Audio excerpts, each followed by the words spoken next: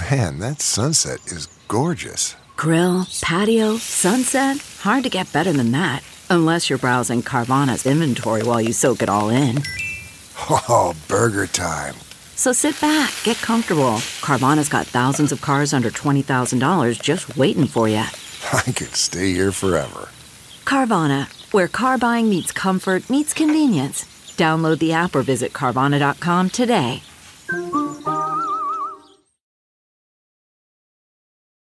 You are now listening to Postmortem with Mick Garris, where the most influential voices in horror cinema will spill their guts, literally, to the renowned horror director, writer, and producer. Now, here's your host, Mick Garris. I'm Mick Garris, and this is Postmortem. Take 100 days of shooting, add 95 scripted locations, 460 script pages, 6 states, 125 speaking roles, a year away from home. 25 years ago, it all adds up to the miniseries of Stephen King's epic novel, The Stand. It's hard to believe that this is the 25th anniversary of the premiere of The Stand miniseries on ABC. Before making The Stand, my work had been on a very intimate scale, with budgets that were less than opulent. But this was an enormous canvas to fill. 8 hours spread over 4 nights in 1 week. It was not my first project with Stephen King. It followed Sleepwalkers, which was a very different kind of movie. And a big part of my career has been devoted to bringing King's stories to the screen, large and small. The Stand miniseries remains to this day King's most popular novel ever, and the opportunity to direct it from a script by the author himself was an intimidating one. It would be incredibly easy to fuck it up. But nothing ventured, nothing gained. We spent a huge part of our lives pushing that boat up the mountain, and it turned out to be a huge rating success. Stephen King has a voice that is completely his own, but it's a voice that resonates across generations, genres, and tastes. His is a dark imagination, but it's grounded in a deep and emotional humanity. His characters are people we know. They are us. I've often said that King's stories are not about the monsters in the closet. They are about the people who live in the house with the monsters in the closet. It's a real-world kind of horror, which to me is the very best kind. I've been lucky enough to work with King on several projects and hope to do several more. Having Stephen King on your set is a joyful experience. He's a cheerleader and gives his full support. The Stand was by far the biggest project I've ever worked on, and by far my most successful.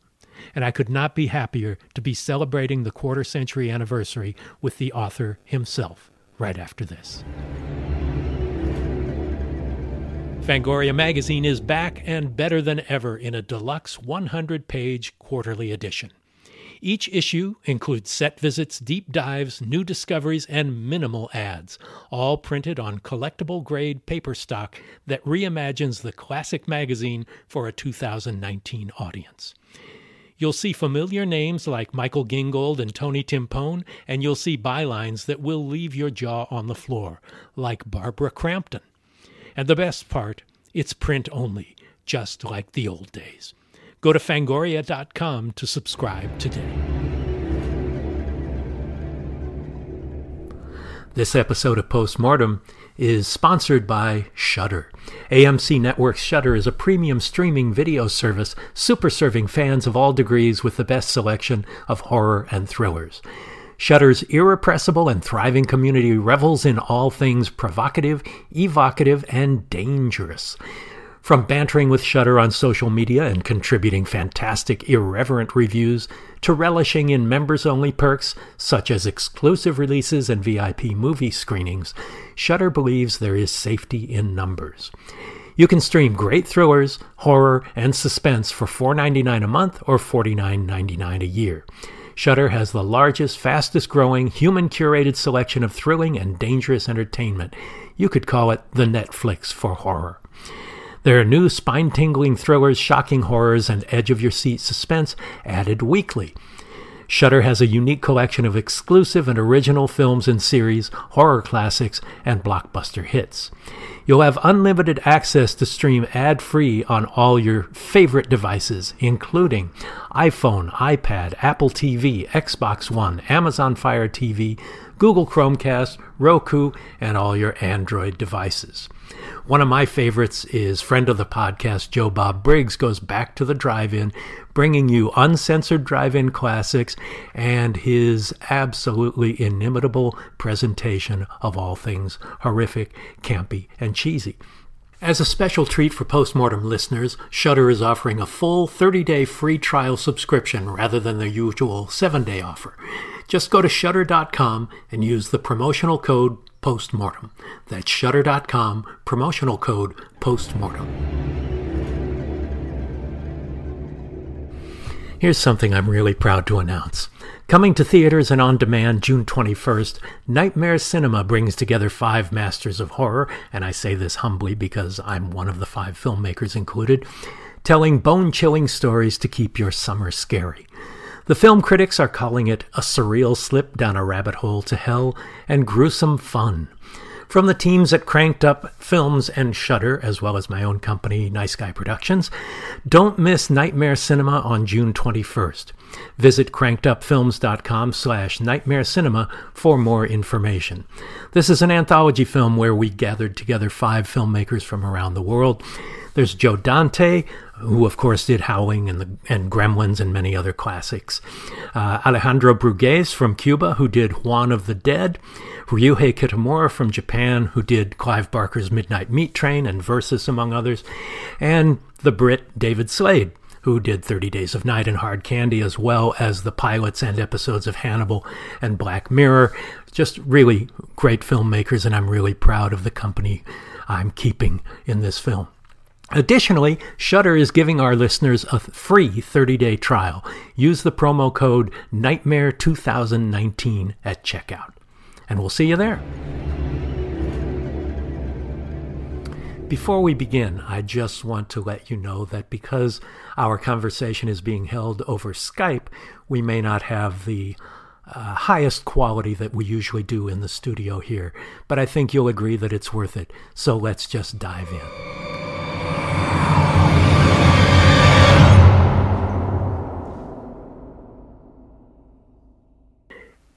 You know, at the time that The Stand was written as a book, it was a time of great political upheaval, and The Stand seems to reflect a lot of that.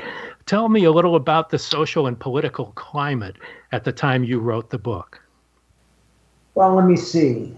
We're talking about trying to think when I actually worked on it. I would have been around 1975 or 1976, so we were with Nixon at the time. Basically there were. I'm having to get closer to the mic. We were living with a farrago of lies, if you will. There were a lot of things going on. Was I a crook? No, I wasn't a crook. What about were we ever bombing in Laos and Cambodia? Oh no, we wouldn't do that because and it all turned out to be bullshit. I don't know if I can say that or not. Of course you can. Yeah. Okay, I said bullshit. There it was. I called bullshit on Nixon. But at the same time that I was playing with this idea for the book, there was a chemical spill in Utah. And a bunch of canisters just dropped off the back of a truck, and they broke open, and they killed a bunch of sheep. And people said later, scientists said that if the wind had gone the other way, Salt Lake City was right there. And around that same time, I was in Colorado, and there was a Bible shouting radio station in Arvada. And the guy preached this sermon one day about once in every generation the plague shall come among them. Mm-hmm. And I kind of connected that with the chemical spill in Utah. And I was also thinking about a wonderful novel from the 50s called Earth Abides by George Stewart, I think it was. And I thought to myself, this would make a hell of a book. And one of the things that's in the background of that book, Mick, is the idea that the military and the politicians would continue to lie about this, even after the thing was out of control. So, because that seemed to me to be their default position. And based on what's going on in the United States right now, I would say it's still the default position. So this was something kind of new to you. Your books before had been much more intimate and on a smaller scale. This is intimate, but on a huge scale, on a Tolkienian scale, if you will. And so what was, were you looking to do an epic as opposed to something a little more smaller scale like you had been? No, but I could because I had some money. I wasn't stuck anymore in the situation where, I was like, one eye was on the typewriter because that's what we used back in those antique days. So one eye was on the typewriter and whatever I was working on, and the other eye was on the bank balance, the checking account, the bills for the kids' dental and the camp and everything else. So, and I grew up in a situation where I didn't have a lot, so that I worried about money. I think probably I worried about money longer than I absolutely had to, but maybe that was a good thing. But I'll tell you what really happened, and it's kind of ties in with Under the Dome, which was another long, long book. What got me excited was I thought about the Plague novel, and I said, this is going to be great, but how do you tell a novel like that? So I played with that because structure is a big deal for me. Structure is, I don't believe in plot. I think plot's it's the crutch of writers that don't know how to just let go and let the story tell itself. But structure is important to me. And then I thought one day, I sat down with a pad of paper like this, and I said, if I got a pen here, I said to myself, nobody will see this because they'll just hear it, but that's okay. I'll describe it as I go along. I said, here is Stu Redman. Can you see that dot? Yep. I said, here's Stu Redman. That's where I want to start. This guy down in Texas. And then I want to go to somebody else. I want to go to Fran Goldsmith in Maine. And then I want to go back to Stu Redman. So that I started to do a pyramid, and I said to myself, here's what I'm going to do. I'm going to add a character to every chapter. So wow. Every one is so that we start to get a wider and wider view. You think of being a film director having a close-up, and then you sort of widen out until you see everybody that's on stage. So that's kind of what I did. Until I got 15 or 16 characters. And then I said, this is getting too big. This is unwieldy. And I almost ended the book right there. I almost left it in a drawer because I said, I don't know what to do with all these people. I've spread the thing too wide. And then I thought, well, there's a thing that Raymond Chandler said in The Simple Art of Murder. He said, if you don't know what to do next, bring on the man with a gun. And I thought to myself, I can remember very clearly, I was walking on a dirt road in Maine and I said, there's going to be a bomb and I'm going to blow up a lot of these people and it's going to simplify everything. And it did. Now, do you do much in your process? Do you outline a lot? Do you do a schematic? What I've seen when you're working, like when we were doing The Shining, you were writing The Green Mile. And you seem to just sit down and attack it and dive in, as opposed to being very sketched out in advance. With something as big as The Stand, did you do a lot of outlining first? No, I didn't have any outline at all. I just went where the story took me. You wait a minute, and I will show you my idea of an outline. Okay. I've got a book coming out in the fall. It's called The Institute. And it's a complex book. It has a lot of moving parts in it, and it has a lot of characters. And it has differing timelines and different places in the country. And I was trying to make all this fit together. But the main thing was the Institute, where these children are being kept prisoner because Well, I could tell you that, but then I'd have to kill you. So, I want to live. Right, now you want to live. So the Institute is this place, and it's got front half and it's got back half. And when the kids go to back half, it's like the Roach Motel. You know, they check into back half, but they don't check out. So I had to kind of draw a map of the Institute. And that kind of served as a real world touch point or something. But beyond that, no, I don't really outline at all. So you trust your intuition as a writer? Yeah, and sometimes you drive off a cliff.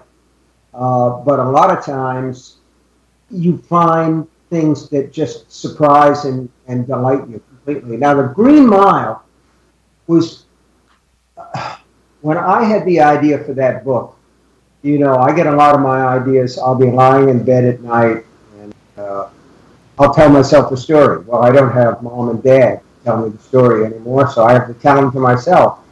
And when I was going to sleep, I got this image of this huge African-American guy in a prison who was pushing a cart full of snacks and little meals, and he was going to be executed. And then he found this mouse and he trained it. And that wasn't right, but it was the way that it started anyway. So I started to write the story, and it was going pretty well. And then one of my agents came along and said, have you ever thought about Dickens publishing a novel in parts? And I thought, well, if I do this, either the thing will get finished or I will just totally screw myself. You know, I'll just have to go away and live on an island somewhere because people will be so angry. So I wrote it, and it wasn't finished when the first 2 parts were published. And it just rolled out. I can remember writing the last 20 pages of that book while my kids and my wife were in the other room of this hotel suite in New York. They were watching, I think, Hollywood Squares and Jeopardy or that Wheel of Fortune thing. And I was in seventh heaven. I was in the other room, and I thought, this is just... Because, Mick, the story is there. You know, you just have to take away everything that's not the story, and then you're all set, man. You're all set. It's just like Michelangelo, taking a rock and finding David inside it. That's right. So I remember... I have to say something here about Mick Garris. Mick, you've got really white hair, and I'm responsible for some of that white. You're the reason I still have hair. Get out. How many times did we work together? It's been a lot, and it's hard to keep track because there was, first was Sleepwalkers, then there was The Stand, The Shining, Bag of Bones, Quicksilver Highway. I mean, we worked together really on Sleepwalkers, The Stand, and The Shining. Riding the Bullet, yeah. And Desperation. Desperation, yeah. We've done a lot. The one that almost wiped you out. Desperation. Nothing wiped me out more than The Stand did. 5 months of shooting was on the road and pretty amazing. And it's places where we were. We started at Bridal Veil Falls. I wasn't there. It was dead winter. Right. Utah. There was Vegas. We shot for a while downtown Vegas. We shot. Who was it? Was it Wilt Chamberlain? That's not right. Yes, Kareem Abdul-Jabbar. Kareem. It was Kareem. Yes, it was. That was New York. He was the monster shouter. Where else did we film? We shot in Pittsburgh for 2 weeks. We shot in New York. We shot in L.A., not in L.A., but in California at a military base where we did all of the Dead Airline jets with Matt Frewer. We shot in 6 states, 126 actors speaking parts, and 99 scripted locations, something like that. It was insane. But yeah, that was the second one, and it was the first time we really worked together. You were there, and you wrote the script as you had for Sleepwalkers. And so I'm curious about that process. This massive book, still to this day, probably your most successful book, and adapting that yourself. And you did it very quickly. You did that before I became involved. So what was that process like for you? Well, it's hard to remember, actually, but for me, the whole screenwriting deal has always been, in some ways, easier than the novel writing thing, because I don't get stuck in people's thoughts and motivations. Everything has to be out where the camera can see it. And you are the perfect person to do that, because you're so hip with the visual sense, and you were good with the actors. You were terrific with the actors. But the main thing was, a Mick Garris movie or a TV program has its own look. I'd know your work anywhere. And I had written this thing where I talked about the Don't Fear the Reaper, and we were seeing the Project Blue installation. And then you went in with your camera, and all these people are dead on the ground, and you used that handheld camera, and we went right through it. And that became a kind of standard. But years later, when you got to things like The Shield and stuff, where you see that handheld and everything, but it had this feeling of real immediacy. You know, The Stand, that miniseries, it worked, didn't it? It really did. It was very successful, critically as well as ratings-wise, and the fans of the book liked it, because I'm one of them, and it was so important to me to make you proud and to bring to the screen with respect and love the book that I was so passionate about.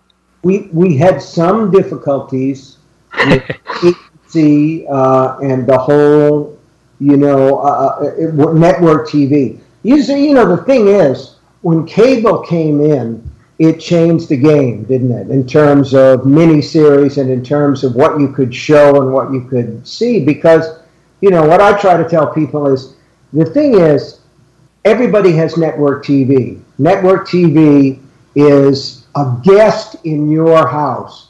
And any guest has to behave in a polite way. That is, they're very aware that there are children around, and you can say all you want. Well, it's up to the parents to monitor the children's, viewing habits, but it's there the same way that the internet is there now with all the porn sites and all that. But once the people got to cable, I keep going back to The Shield. That was a very important show in my view, because it told a continuing story and because it broke the mold. I can still remember how I felt at the end of the first episode when Vic Mackey, the purported hero, shot the rat in his defense. I said, I'll tell you what, we're not in Kansas anymore, Toto. This is a new thing. So that was a fantastic thing. And since then, my son Joe has got a series coming out this summer called Nosferatu. And I've seen some of the footage cut together, and I'm telling you what, they're not playing games with that. That's balls to the wall scary. So, and we couldn't do all that with The Stand, but you know what, Mick? They let us do a lot. We got away with literal murder on that. One of the broadcast standards notes I remember was that you could not show any corpses with their eyes open. During the opening credits, though, I chose to Steadicam in on all of these characters, one in particular, and I think maybe it's under your credit. The camera goes right in on a dead woman's open eyes, and it was our middle finger to ABC. Yeah, that was good. That was good. And then, don't forget, we had a church full of dead people. Including you and I were alive together in that scene, having cameo role. Were we? I can't remember. Oh, yeah, we were. Oh, Mick. Cordwood. Yeah, that's right. And then when we worked on The Shining, which was a very important project for me, that was a miniseries that everybody told me, well, you can't do that, because you will be, the movie is a classic and all that. And I'm like, fuck Kubrick. We're going to go and we're going to do my book, So that's exactly what we did. And we got Steven Weber, who actually played the Ark, from the sane guy to the totally crazy guy. We got the actual hotel, right? The Overlook Hotel. Yeah. The thing was shot. And I got to play the dead band leader. You did indeed, even though we did cut out your meltdown. Yeah, we did. After 6 hours of makeup on you and everything. Yeah, but we got a great shot of coming in. You had to explain to me 4 times what I was going to do, but we have this thing that comes right up to the camera. It's a very Spielbergian moment. I don't know if you know what I'm talking about or not. And that's my wife's favorite cameo because she says I look like Brett Butler. Yeah, you were Cab Calloway, the white Cab Calloway through and through. Going back to The Stand, though, what were the things that came closest to what you had in mind when you were writing the book that you hope? Were there scenes that stuck out like, wow, this is exactly how I saw it? Or, ooh, this one doesn't work at all. This isn't it.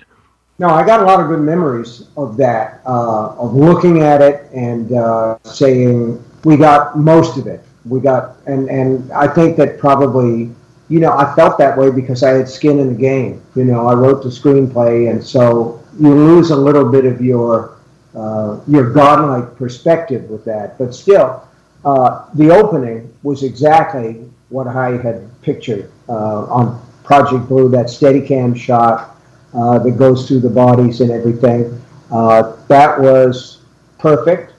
I love that. And I think the smartest thing that we did, and I can't remember if I pushed for this or not, I think I did, was getting Gary Sinise, Stuart Redman.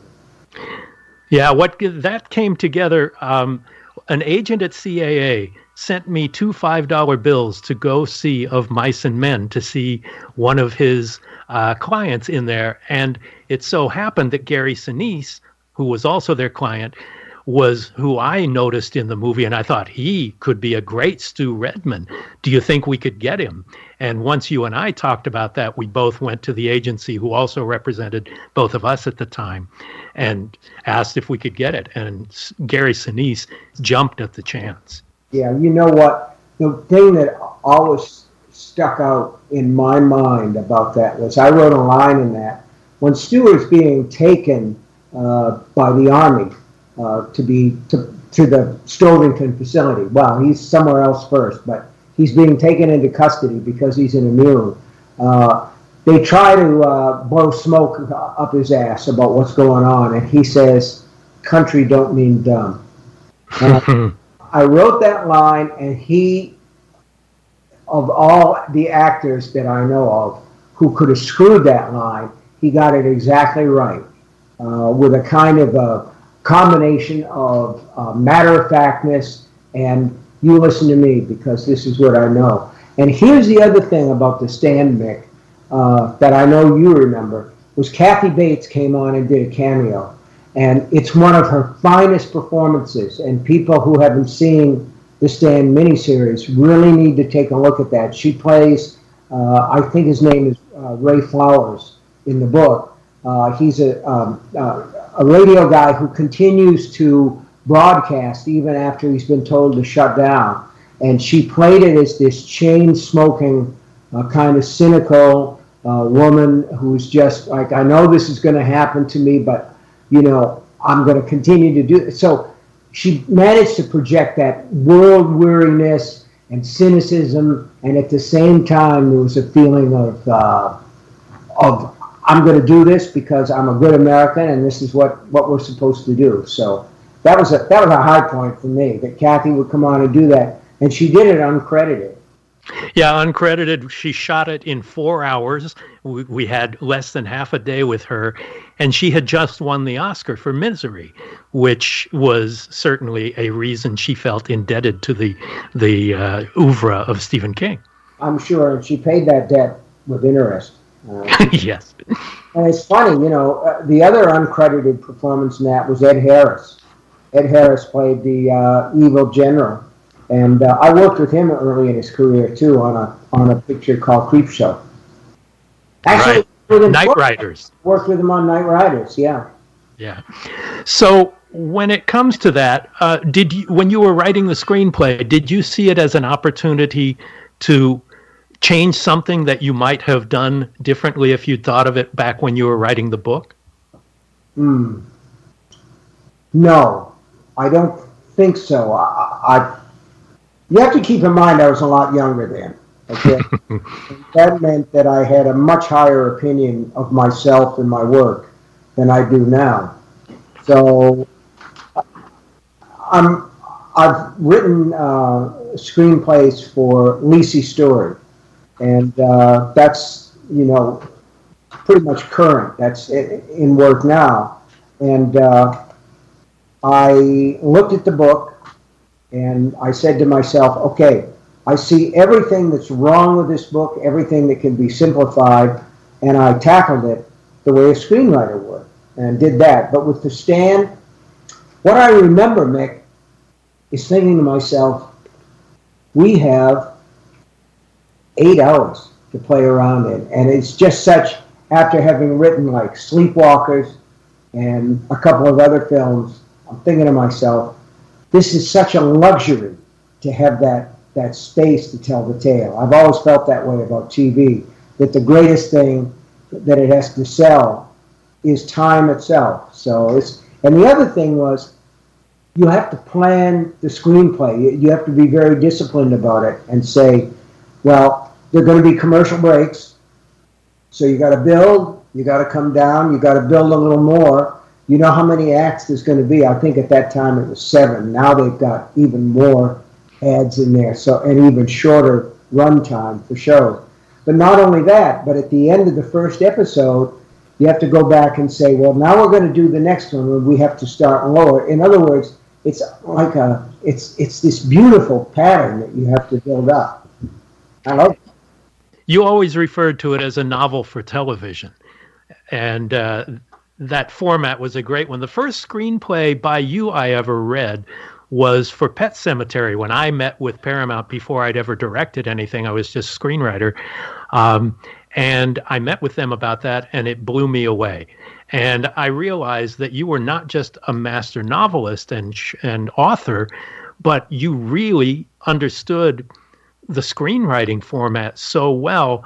And, screenwriting is basically a blueprint, whereas writing a novel, well, Richard Matheson once said, film is external and books are internal. And I thought that was kind of profound. And that screenplay showed me that you knew what that was. Well, there's so much to unpack there that it's hard to know where to begin. I guess the place to begin is, I'm part of a generation that got story in television before I could even read. The first thing that I ever experienced was Bambi in a movie theater. So that's the first thing. The second thing is, I love film. I love television programs. I love that visual telling medium. I love all stories, okay? Whether they come in magazines, books, television, movies. I love story, period. But Matheson is right. Movies are exterior, books are interior, but I always refer to it as books are like swimming and movies are like skating. That's why they're euphoric and giddy, and they make us happy, because there's that sense of speed and just this sense of flying, and you see it particularly in immersive experiences now like IMAX, which I sort of like, even though it gives me a headache. So I was raised on that kind of thing, that kind of medium, but also as a student of English, I very much took to heart. There's a thing that William Carlos Williams, the poet, said. He said, "No ideas but in things. No ideas but in things." In other words, the image is the important thing. The fact is the important thing. What you see is what matters. So, for instance, there's a scene in the book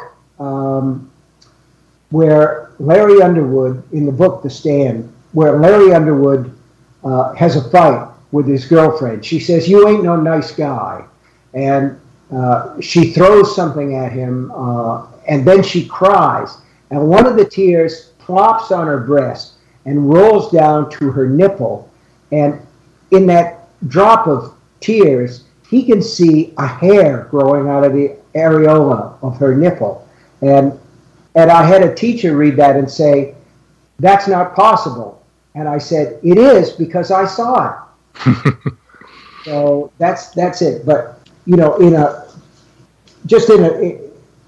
on the level of craftsmanship, I read a couple of books that showed me the format. That's really all you need. You need to know what the format is, and now anybody who can use a keyboard can write a screenplay, because I'm looking right at Final Draft on the strip at the bottom of my computer. So you don't have to even use a typewriter to do indents and all that stuff that you probably remember. I remember. They say, "Oh yeah, I'm sure you do. We both do."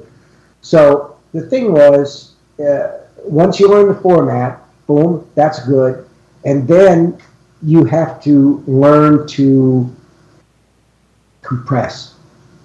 You have to learn how to compress, and I did trial screenplays. There was one of Something Wicked This Way Comes. There were screenplays that I did of my own work. They're all in a drawer. And finally I got so that I felt like I could do something halfway decent. I did a screenplay for The Shining because I had contractual rights to do the first draft. I don't know if anybody ever read it, but that was another learning experience. Well, I know that The Stand was in development for 15 years with George Romero attached to do it as a movie. Tell me about that process. And Rospo Pallenberg wrote screenplays. Were you involved in the process? No. My idea has always been, you're either all the way in or you're all the way out. And if you're all the way out, then it's not fair to make a big deal out of getting in somebody else's way, eating rice from their rice bowl, if you like it. So I was all the way out.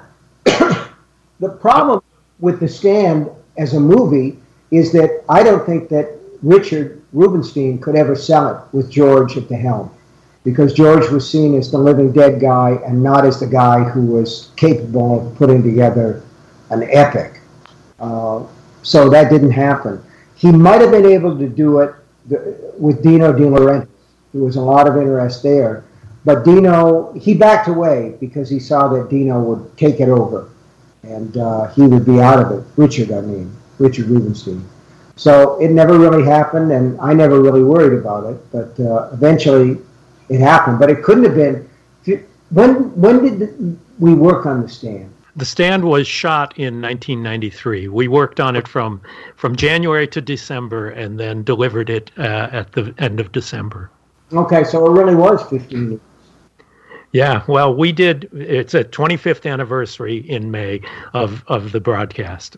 When you write, do you see actors in those roles when you write either a book or a screenplay?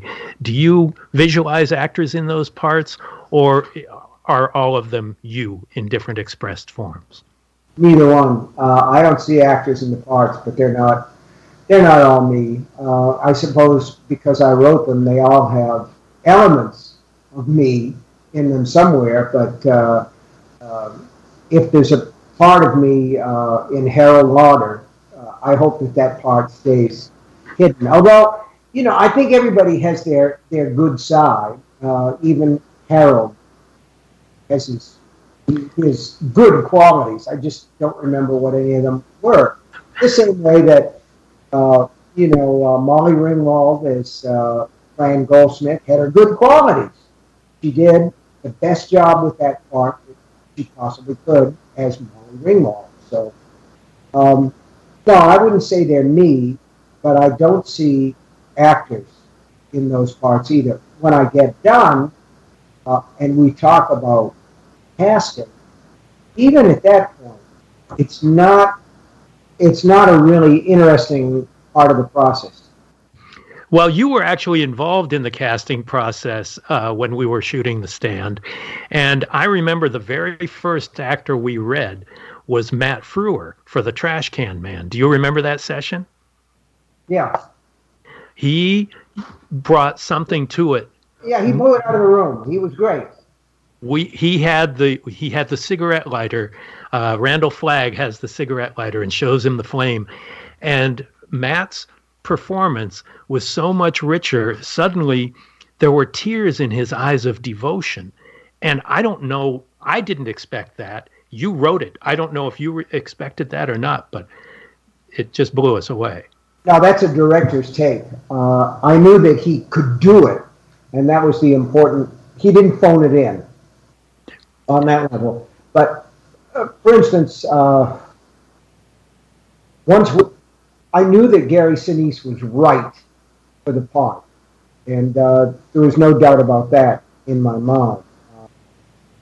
I'm trying to think. We cast Glenn Bateman. It was Ray Walston. Yes. He was right for the part. I mean, he was perfect. He was right there. Some of the other ones, Miguel Ferrer was fantastic. As Lloyd. Lloyd. Pulverized him, good buddy. Whoop, whoop. But I don't look at it that way. I mean, it's like when they said to me with Dr. Sleep, Dr. Sleep is done. I haven't seen it yet. It's the sequel to The Shining. And they said, well, we want Danny Torrance grown up. We want Ewan McGregor to play Danny Torrance. And I'm like, okay, good. Because I don't see these people, and I don't describe them a lot. I don't have a photographic picture of any character in my mind. What's your favorite part of the process when it does come to filmmaking from one of your stories? Well, looking at it when it's done, the process itself, the filmmaking process itself, I tell people, look, people say, I want to go to Hollywood. I want to be part of the motion picture business. I got stars in my eyes, man. It's going to be fantastic. I mean, Spago, movie stars by the pool. We're going to make films, man. It's going to be great. But what it really is, and you know this, is a little bit like, okay, it's an amusement park. Everybody's going to have a terrific time, but somebody's got to put those rides together. Somebody's got to do the grunt work. And so when you go on a set, you don't see a lot of glamour. You see a lot of people who are working hard.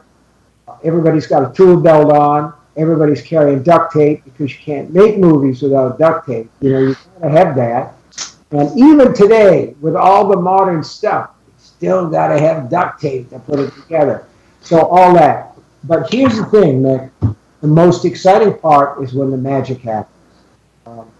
I remember, we did Creepshow, and I was on set most of the time for that, because I actually, some people would call it acting. I would just call it, what I did at that time.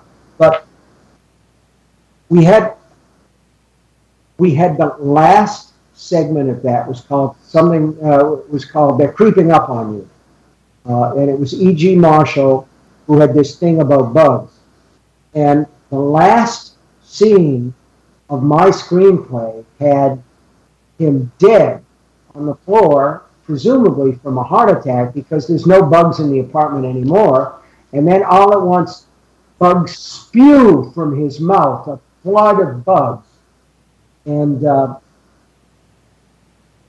they could only do it once. And they had a Tom Savini life mask of E.G. Marshall. You want to hear the story about the life mask? Oh, do I ever? Well, I was fairly claustrophobic about it. I had to have it done for Jordy Verrill, and they would put all this plaster and stuff all over your latex, and you'd wait for it to dry, and you had something to breathe through while you waited for it, because it took a while. And when E.G. Marshall came in, I knew him from The Defenders and everything, and this distinguished actor and everything, and I thought, oh, he's not going to do this. He sat down and he said, whenever I raise my finger like this, tip a little bourbon down that straw that's in my mouth. And that's what they did, and he was fine. He just sat there and he took it. So he got his life mask made, and the dummy was there, and the life mask was hooked up to a hose, a big, like a HVAC hose, you know, heating and ventilation. And there was a fan, and there was a huge box of cockroaches, Costa Rican cockroaches. They were gigantic. And we had this one chance. The idea was the fan was going to start, George was going to call action, Savini was going to lift up the front of the box with the cockroaches in it, and in theory, which we never tried, the cockroaches were going to be blown down the tube and they were going to spurt out of E.G. Marshall's mouth. And we all stood around knowing, well, we were all brushing our arms and everybody had their legs tied up because the cockroaches got out. They were everywhere. Cockroaches were everywhere. So it worked. And it worked beautifully, better than anybody could have expected.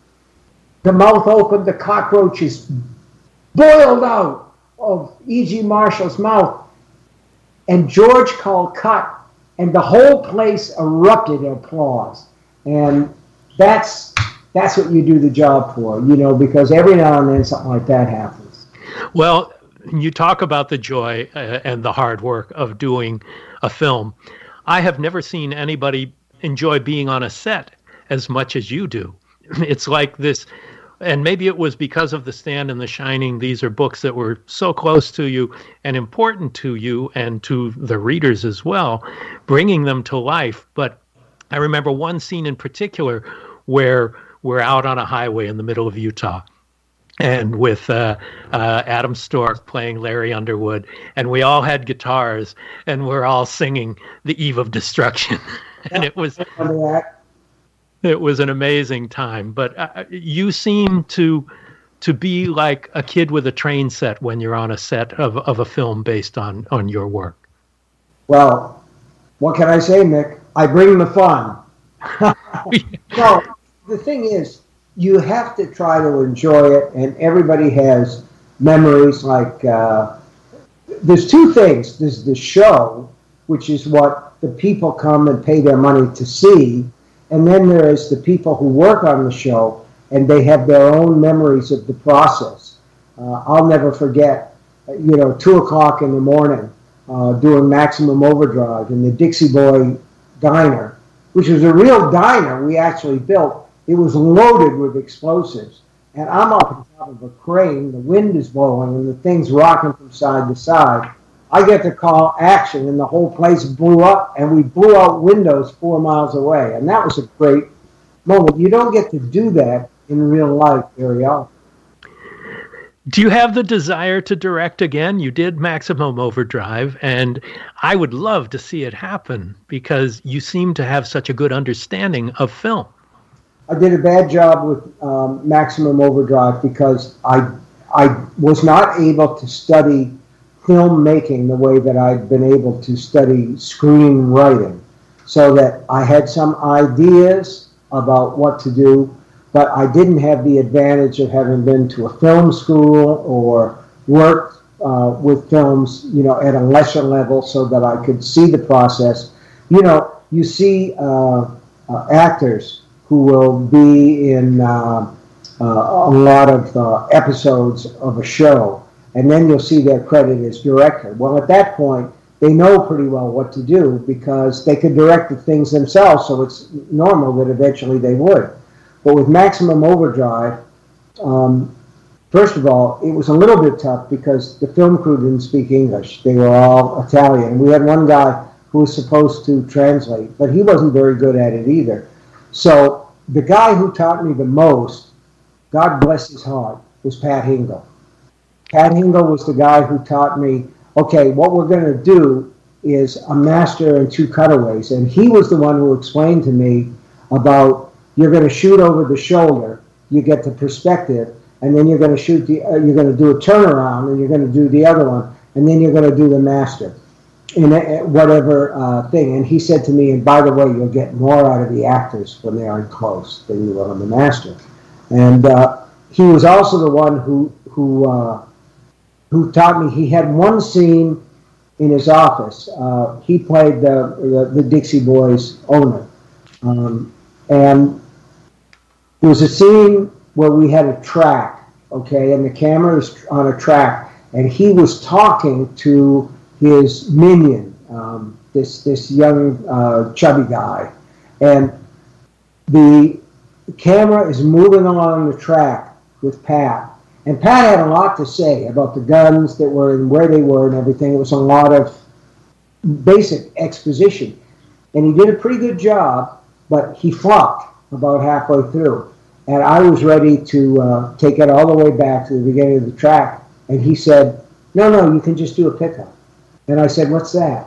And he said, well, you're going to have cutaways to the other actor, right? I said, yeah. He said, so we'll do a pickup. We'll move back a little bit, and I'll pick it up from the middle of the thing. And I went, oh, my God, you can do that? So that was like part of it. Well, learning the language of making movies that you edit. You can do pieces of time, as Peter Bogdanovich calls it. Well, yeah, there are a lot of things you can do. One of the great things about movies is nobody ever has to do the dishes, because you cut away from that and you just go to the living room when Dad comes in with, drying his hands on a dish towel. That's the great thing about movies. There are no chores. Nobody ever has to take a shit. Nobody ever has to pee. Well, every now and then nowadays somebody does have to do things. In fact, in Maximum Overdrive, there is a guy taking a shit. Scenes he's in one of the stalls as he's talking to him. Also, Pat Hingle was in The Shining as well, our miniseries version, and was amazing in it. And at first, he was very grumpy. He came out twice for the shoot. And then I think he went home and saw The Stand and came back and suddenly couldn't have been nicer. He loved The Stand so much. I think it opened his eyes up to what we were trying to do. I thought he was a great guy, and I did learn a lot. So, in answer to your question, going back to it, would I do it again? Yes, I would. With what I know now, I think that I could do a fairly adequate job. On the other hand, I'm really busy, and I'm getting old. So probably. Well, there was a time where we came close to you directing and me producing Gerald's Game, which would have been amazing. Mm-hmm. But Mike Flanagan did a great job. You couldn't have. He did. Well, speaking of new projects, The Stand is going to be done again as a 10-hour miniseries. Josh Boone has been attached to doing a new version of The Stand, first as 2 feature films, and I know that you've read a lot of what he's done for this. And how do you feel about multiple interpretations? Is it like you can do Shakespeare on the stage 1,000 different ways? Is that how you feel about this? That's exactly how I feel about it. You can do Shakespeare on the stage 1,000 different ways. You can do The Stand 1,000 different ways. I like Josh Boone's work. I actually worked with him on his first feature. I couldn't act in it, which is what he wanted me to do, so it had to be an audio thing.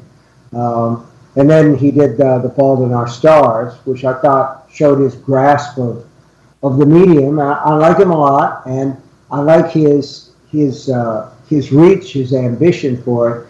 But really, the thing I'm most excited about is, first of all, we've got 2 more hours to tell the story, and second, we're free of all those things that held us back with The Stand. That is to say, not only is the budget bigger, even by, if you equalize the 2 eras, we're free to, in terms of language and in terms of violence, in a way that we weren't with the original Stand. And so CBS is pretty much, CBS All Access would really like this to work, I think, and they put a lot of muscle behind it. So I'm hopeful, but it's early days yet, so the casting isn't complete. my other son, Owen, has written some of the scripts, and they're terrific. So, it's good. Music plays an important part in your books and in the films and television, the screenplays. You wrote Don't Fear the Reaper into the opening sequence of the Stand screenplay. We used the Crowded House song that... That's great, too. That was a beautiful thing. That was your idea. Yeah, you had written in the Beach Boys, Fun, Fun, Fun. Mm-hmm. And we did Don't Dream It's Over.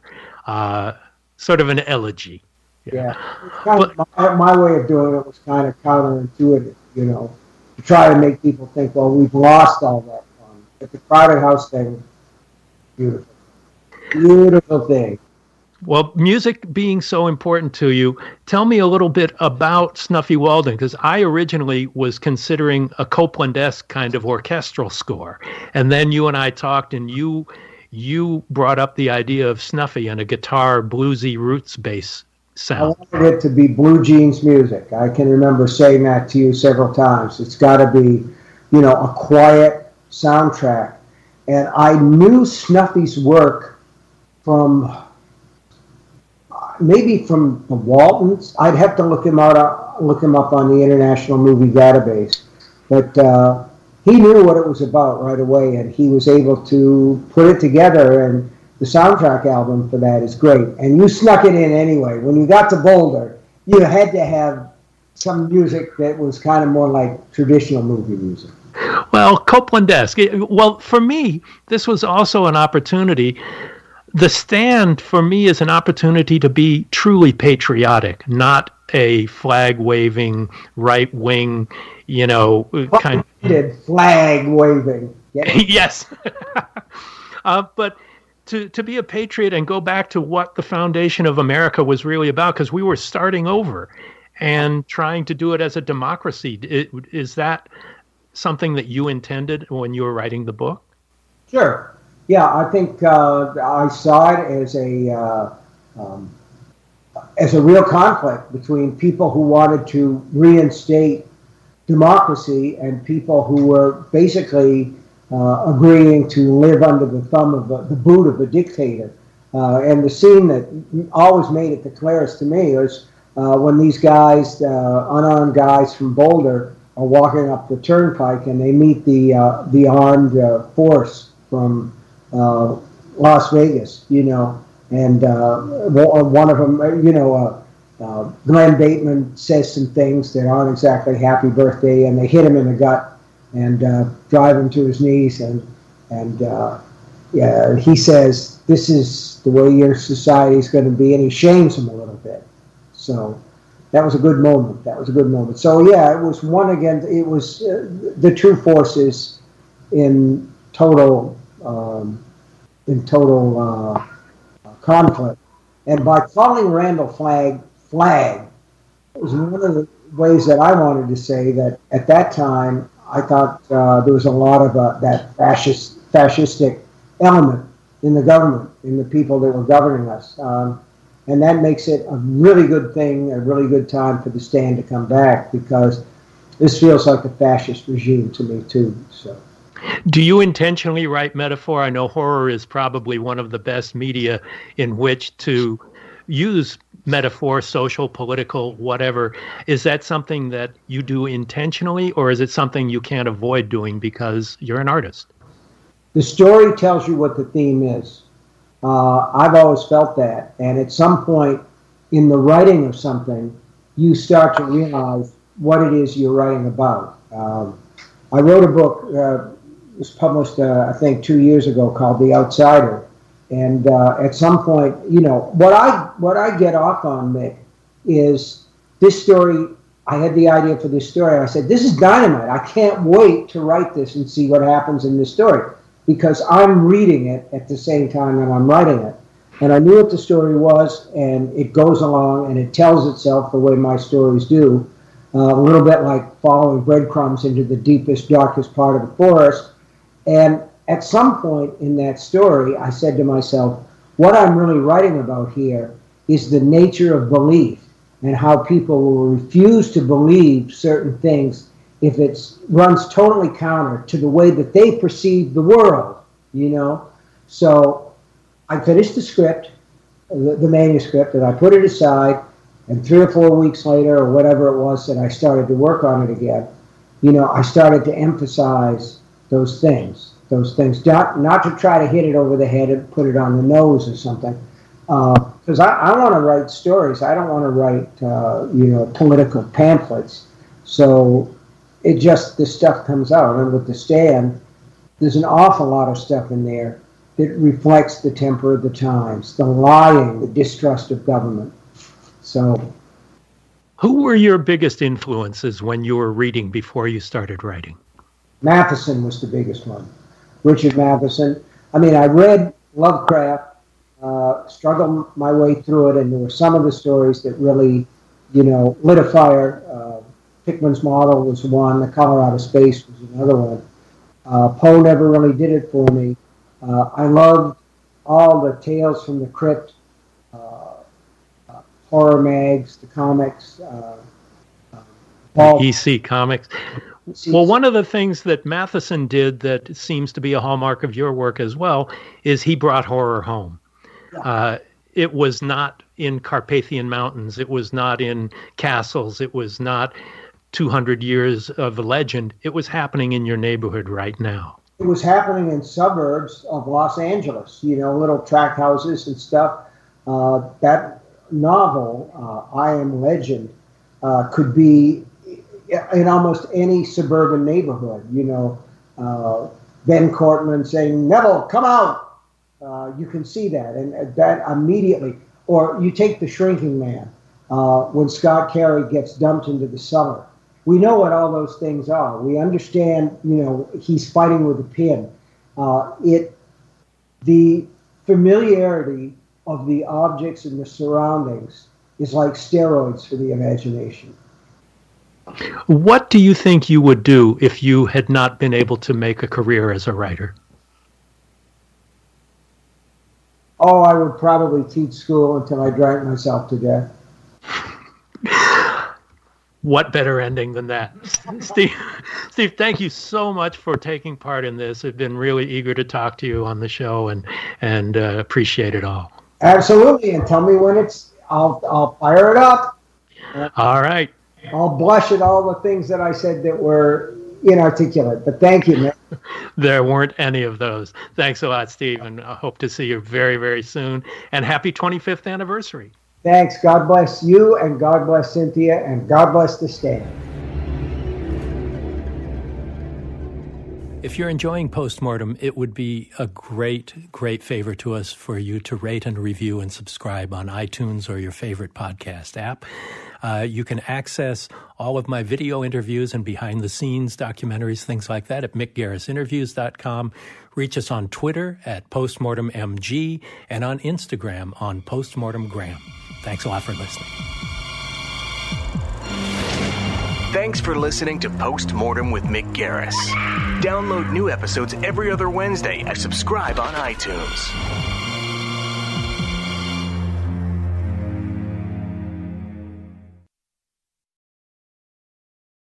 Calling all coffee drinkers. If you've been trying to enhance your daily coffee routine, then Quest has got your back with their brand new iced coffees. Now available in 2 delightfully delicious flavors that'll be sure to add an extra pep in your step. Vanilla latte and mocha latte. Quest has been on a mission to help fuel you with protein-forward foods you'll love. Each bottle of Quest iced coffee is packed with 200 milligrams of caffeine, the same amount as 2 cups of regular coffee, plus 10 grams of protein per serving to help you supercharge your day. And did I mention that they only contain 1 gram of sugar? It might just be time to cheat on your iced coffee with iced coffee. Find Quest iced coffees on Amazon.com/Quest Nutrition. That's Amazon.com/Quest Nutrition.